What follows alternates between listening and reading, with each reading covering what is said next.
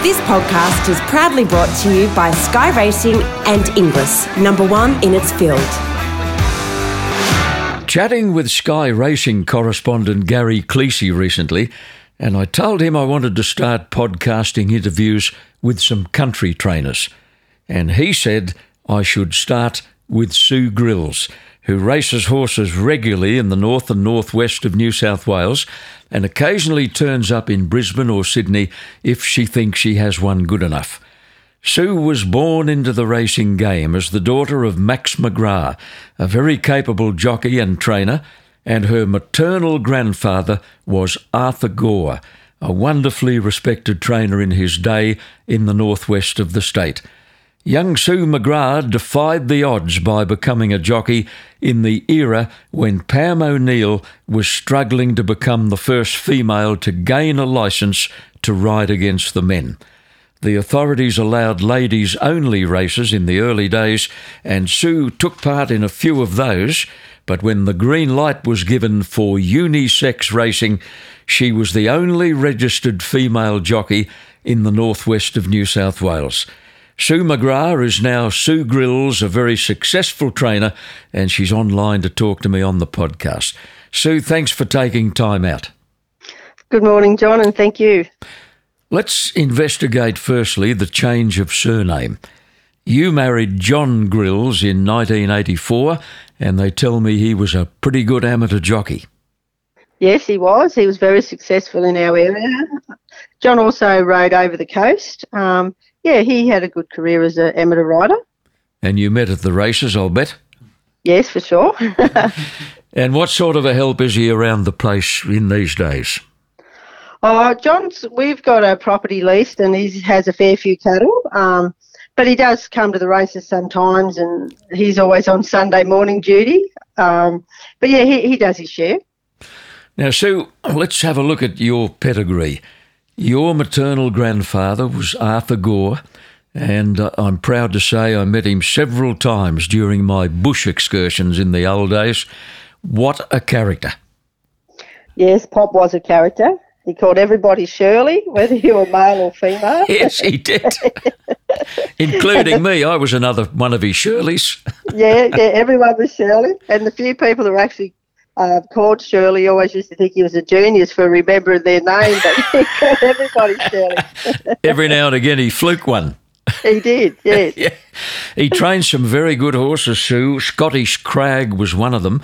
You know, that horse won a Ramornie at Grafton with 60 kilos, Scottish Crag. Yes, yeah, he was a very good horse, and Pop was a great trainer, and he had a lot of good horses. And it was a lot harder to travel back then, but, they still went for miles with them. Merry Jack is another one I well remember, Sue. I called him many times in the bush. He won an Armidale Cup. And Arthur brought him to Randwick once for a welter, and George Moore was very keen to get on him. And Moore rode him and won on him, Merry Jack. Yes, he was a beautiful horse. He was one of my favourites. I know I was pretty young then, but, Pop used to let us get on him and ride him around his yard. He's just a beautiful horse, yeah. Now, Sue, tell me about your dad, Max McGrath. He was an all-round horseman, wasn't he? He was, Dad, yes. He rode successfully as a jockey. I wouldn't know how many winners he rode, but he rode for a fair while. And then he went on to be a pretty successful trainer. He didn't train for a lot of years, and then he was foreman for Keith Swan. Now, there's a name, Keith Swan, another highly regarded country trainer. You spent a lot of time at his stables, and you were close enough to Keith to call him your uncle, but he really wasn't. That's right, yes. Like when Dad was there and we were kids, we used to always go up and help, at the stables. And then when I left school, I just started working there, I think I left school one day and started work the next. Now, he was another trainer who knew when it was time to bring one to town, Sue. Keith would turn up at Randwick or Rosehill on occasions. He did, yes. Yeah, no, he had a lot of success in town when he took horses down, and a great judge, like Pop. I was lucky to have both them around me and Dad, three wonderful people with horses. And what about brother Ron? He was apprenticed to his grandfather, Arthur Gore, but I think Arthur died before Ron got to ride in a race. Yes, that's correct. It was a bit sad for my brother, but he went on to ride a lot of winners for Keith Swan. He just transferred his indentures over, and he was a successful jockey, very successful. He had a nickname, your brother, Yogi. How did that happen? Well, when he was a baby, my grandmother said he looked like a little Yogi bear. It just stuck with him. He was always Yogi. He couldn't shake it. Couldn't shake it. He's still Yogi. Now let's talk about a young jockey called Sue McGrath. You joined an elite group of jockeys to win at your very first race ride. You'd ridden in ladies' races previously, but against the men, you won first up at Inverell, and the horse's name was Majorio. Yes, yeah, Pop trained that. It was, like anybody, the biggest thrill ever. And it was funny because Pop said, whatever you do, don't miss the start. It was an 1,800-metre race. There was only 3 runners. So what did I do? I missed the start. And I'm like, oh, Pop's going to be so angry. So I kicked him up. Well, then he took off, didn't he? And then they couldn't catch him. I think I was more exhausted than the horse when we got back. So you found the front, Sue, did you? I found the front very easily, yes. And I think at one stage he led me like 10 lengths. He just sort of took off on me, and I'm like, oh, this is a disaster. Yeah. But anyway, he hung on and won. So, no, it was the biggest thrill. You never forget that. Now, Sue, you were around in those very early days when poor old Pam O'Neill was trying desperately to get a licence to ride against the men. She was a real trailblazer. How tough was it? You were the only female jockey in your part of the state. That's right. It was very tough. I was just lucky I had Pop and Keith Swan behind me. And like back in those days, you didn't book a rider, so you went to the races, and if no one had a rider, well, I often got a ride. But only for Pop and Keith Swan, you'd have never got a ride. You know, I was really lucky, yeah. You won a couple of races on a very good bush horse called Drop a Note. He won a stack of races. Yes, yeah, he was a wonderful horse, Drop a Note. Pop had him, and then when he passed away, well, Uncle Keith got him. But yeah, I remember one day at Corinda, I don't know the date or anything, but there was a race named after my grandmother, and I won it on Drop a Note. So that was a big thrill too, and, you know, they were super chuffed. Yeah. Now, Sue, when it comes to career highlights in your riding career, nothing beats the Barraba Town Plate. That was the big one on Sylvan Boy. That's right, yeah, for Keith Smith. He was a very good bush sprinter, Sylvan Boy. He had a stack of weight that day. I can't remember, but I was still claiming 3, so he had a lot of weight, but he won very easily. But I must admit, I was so nervous. I thought, if I got beat on this horse, they were going to string me up, Barraba. Why? Because of the importance of the event? Yes, yeah, you know, he's the town hero, and had a girl jockey on him, and like, geez, the pressure was on me. But he won easy. I had nothing to worry about. Yeah, Danny Fram was his regular rider, and he said, don't worry, he'll win. Just keep him going, though. That's all I did, yeah. Yeah, Danny Fram. I had the pleasure to interview Dan for Sky Racing a few years ago now. He hasn't long retired, has he? No, and he's a great jockey and a great bloke, Danny. Always helped the apprentices. You know, every apprentice I think he helped. He was wonderful, Danny. Great bloke. Well, you lasted about 4 years as a jockey. You rode a total of 34 winners, but they were happy years, Sue, and you'd certainly do it all again. Oh, yes, it was wonderful, you know, and back then even like the male jockeys, they were good about it, you know. It was more the punters, I think, didn't like the girl jockeys, but all the jockeys were good because, you know, I'd known them a long time too, I suppose, yeah. Female jockeys all around Australia are now in great numbers, and some of them have reached the absolute top of the tree. But as a trainer now, you tell me there are owners who are still reluctant to put them on. Yes, you still got the odd owner who would still sooner a male jockey on, you know, and it's just, I don't know. It's silly because there's so many talented girl riders out there now. The horse to kickstart your training career was called Double the Ton, a very well-named one by Double Century. Now, you got him to train after Keith Swan passed away. I think you won first up with him at Inverell, but then he won a stack of country cups for you, Sue. Yes, he was a wonderful horse to me, Double the Ton. Lovely natured horse and a lovely group of owners from Inverell. But yeah, just a wonderful horse. He was no champion, but he always tried old Double the Ton and won a lot of cups. Won a Gilgandra Cup, he won a Barraba Cup and an Inverell Cup. Yes, yeah, marvellous horse. Because, the cups in those days, they were real cups where horses had all won 7 or 8 races, whereas today a lot of the cups the horses have only won 3 or 4 races. Sue, get you to stand by there for a moment whilst we clear a break on the podcast. Back in just a moment. The 2019 Sydney Classic Yearling Sale will entail 4 days of Book 1, February the 9th to the 12th, when 808 yearlings will be offered, and the Highway Session, Book 2, February the 14th, which will see a further 205 youngsters go under the hammer. Wednesday, the 13th of February, will be a highway race day at Warwick Farm, featuring 2 highway handicaps, one for country-trained horses, one for provincial-trained horses. If the winner of either highway race is an eligible English graduate, the winning trainer will receive a $50,000 credit voucher to spend at the highway session the following day.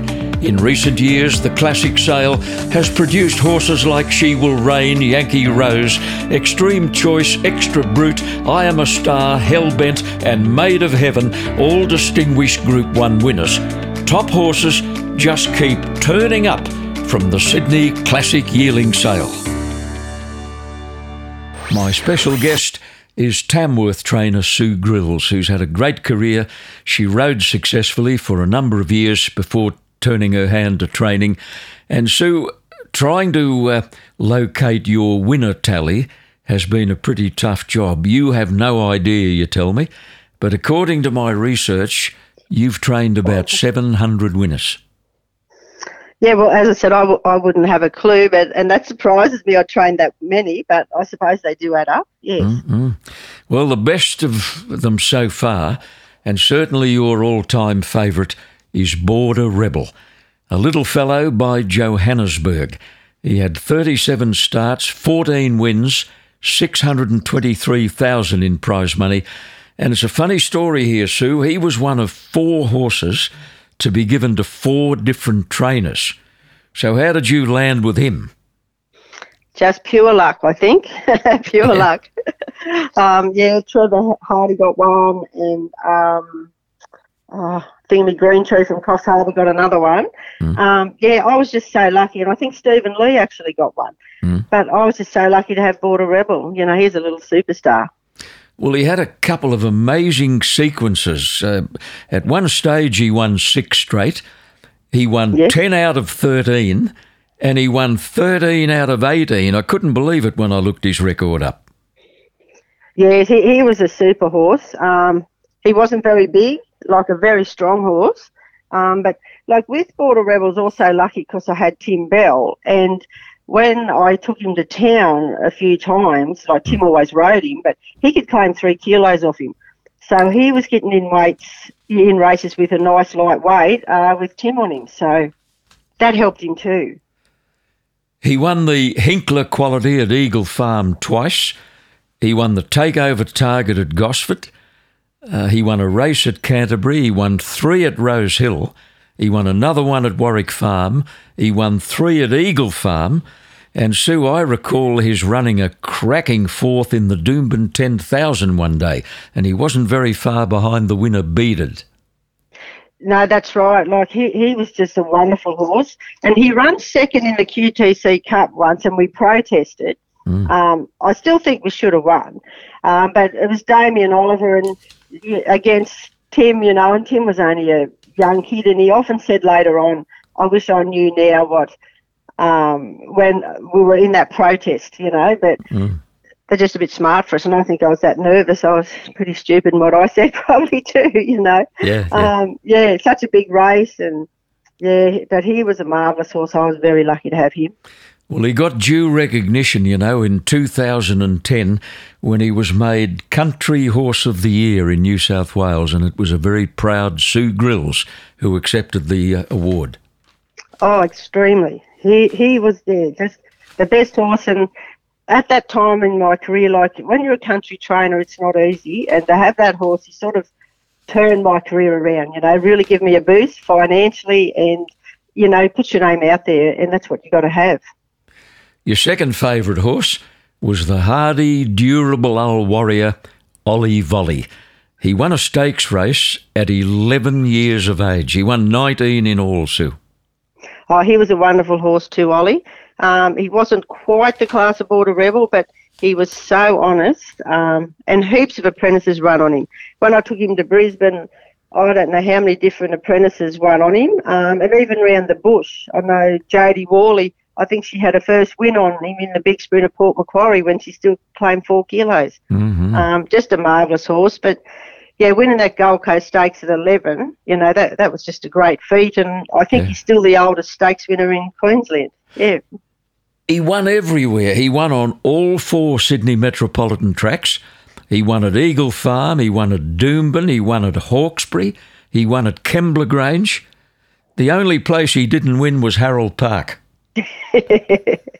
Yeah, no, he was super. He started off with Guy Walter. He did win 4 races with Guy Walter early in his career, but yeah, I took him everywhere. He'd travel anywhere. Him and Border Rebel were both the same. You could travel them anywhere. They're great eaters. Nothing worried them, and both very easy horses to ride. So and very easy to train. No, I was extremely lucky with both of them. That's for sure. Now, what about a little chestnut mare called Fickle Folly? And she was a pony. She finished as a 4-year-old after having surgery for a bone chip. Yes, that was a real bad day. She was never very lame or anything, and we had a knee X-rayed, and unfortunately she had a chip there. And then when it was removed, and then the time was up, but they weren't. They sort of thought it'd only be 50-50 whether she would race on. So, and as her owner, Paul Frampton's a breeder, he just put it to start. So, but she was a good little mare too, very good. She was lightly raced, Sue. She only had 17 starts, won 6 of them. She won a Tab Highway at Rose Hill for Tommy Berry and a couple of other races in town. And I seem to recall one day at Randwick, Robert Thompson may have ridden her. She was well and truly headed, looked gone, and fought back and won. She just stuck a little head out right on the line. Yeah, she did that, and Robert was on board. Robert actually rode her a few times, and he suited her really well, but she was a tough little thing. How did you feel at that special awards night in Sydney in the season 2014-15 when you were crowned Country Trainer of the Year? Well, that was a big thrill for me. I never really expected it. And we had a great year that year, and no, it was wonderful. That is for sure. Yeah. You currently you've got 2 apprentices in the camp at the moment, Sue. Both girls, Wendy Peel and Yvette Lewis, who hasn't ridden in a race yet. But Wendy is absolutely wowing them everywhere she goes. Wendy's going very well. She's a lovely girl, a very hard worker, Wendy, and, she'll travel, which riders have got to do today. She started off with Peter Roble and then transferred over to me, but because it's so hard in the city anyway, but she's just kept improving all the time, Wendy's, and she's riding very well at the moment. And doubles and trebles have been flowing too. Yes, she's having a fantastic run, so it's really good to see. I haven't had the pleasure of meeting Wendy, but I see her tweets quite often, and she never forgets to thank owners and trainers who've given her an opportunity. That's right, and it's great to see that because, that they're the people that put you on and continue to put you on, that's for sure. Another successful apprentice you had there was Stacey Young. She rode plenty of winners. Sophie, yes, she did. No, Sophie was with me a whole time. And when she came, Sophie had no racing background. And she worked hard too, and it pays off in the long run. It's not an easy game, but as I tell all the apprentices, the trainer can do so much, but it's up to them to make it happen. They've got to put the work in, and Sophie did it, Wendy does it, and Yvette's a great little girl too, and I'm pretty sure she'll be successful as well. For 3 years, you had under your care one of the most brilliant apprentices ever seen in Australia. Tim Bell was a naturally gifted young horseman who won a Brisbane Jockeys Premiership in his early 20s and was making great headway in Singapore when he died in a freakish accident. He was trying to climb onto a ledge, Sue, wasn't he, to get into his apartment through the kitchen window, and he fell 12 floors to his death. Yes, it was a tragedy, that's for sure. He was super talented, Tim. Good kid. He was a bit of a rascal, but that's what made him such a good rider, I think. He was game, and confident in his abilities. Just a very talented rider. He had tremendous natural ability. You told me once you had a couple of very difficult horses at the time that wouldn't have been heard of without Tim. That's exactly right. I had a little mare called Shades of Gold. She came to me, and she was a real silly thing, a real handful, but Tim put hours of work in because of his show riding ability before he started race riding. He would just do flat work on her out in the middle of the Tamworth race course, and I think we won 3 races with her. So, they're the hard work stories that really pay off. And no, it was up to Tim though. No one else would have done it with her, that's for sure. No. News of his accident swept the racing world, and it must have come as a massive shock to you. Oh, it was terrible. Absolutely terrible. Like as I said to some people, if it had been in a race fall, you probably could have accepted it better. But, just the biggest shock I think I've ever gotten. Yeah. You've scaled the team down a little bit with the hot weather coming on.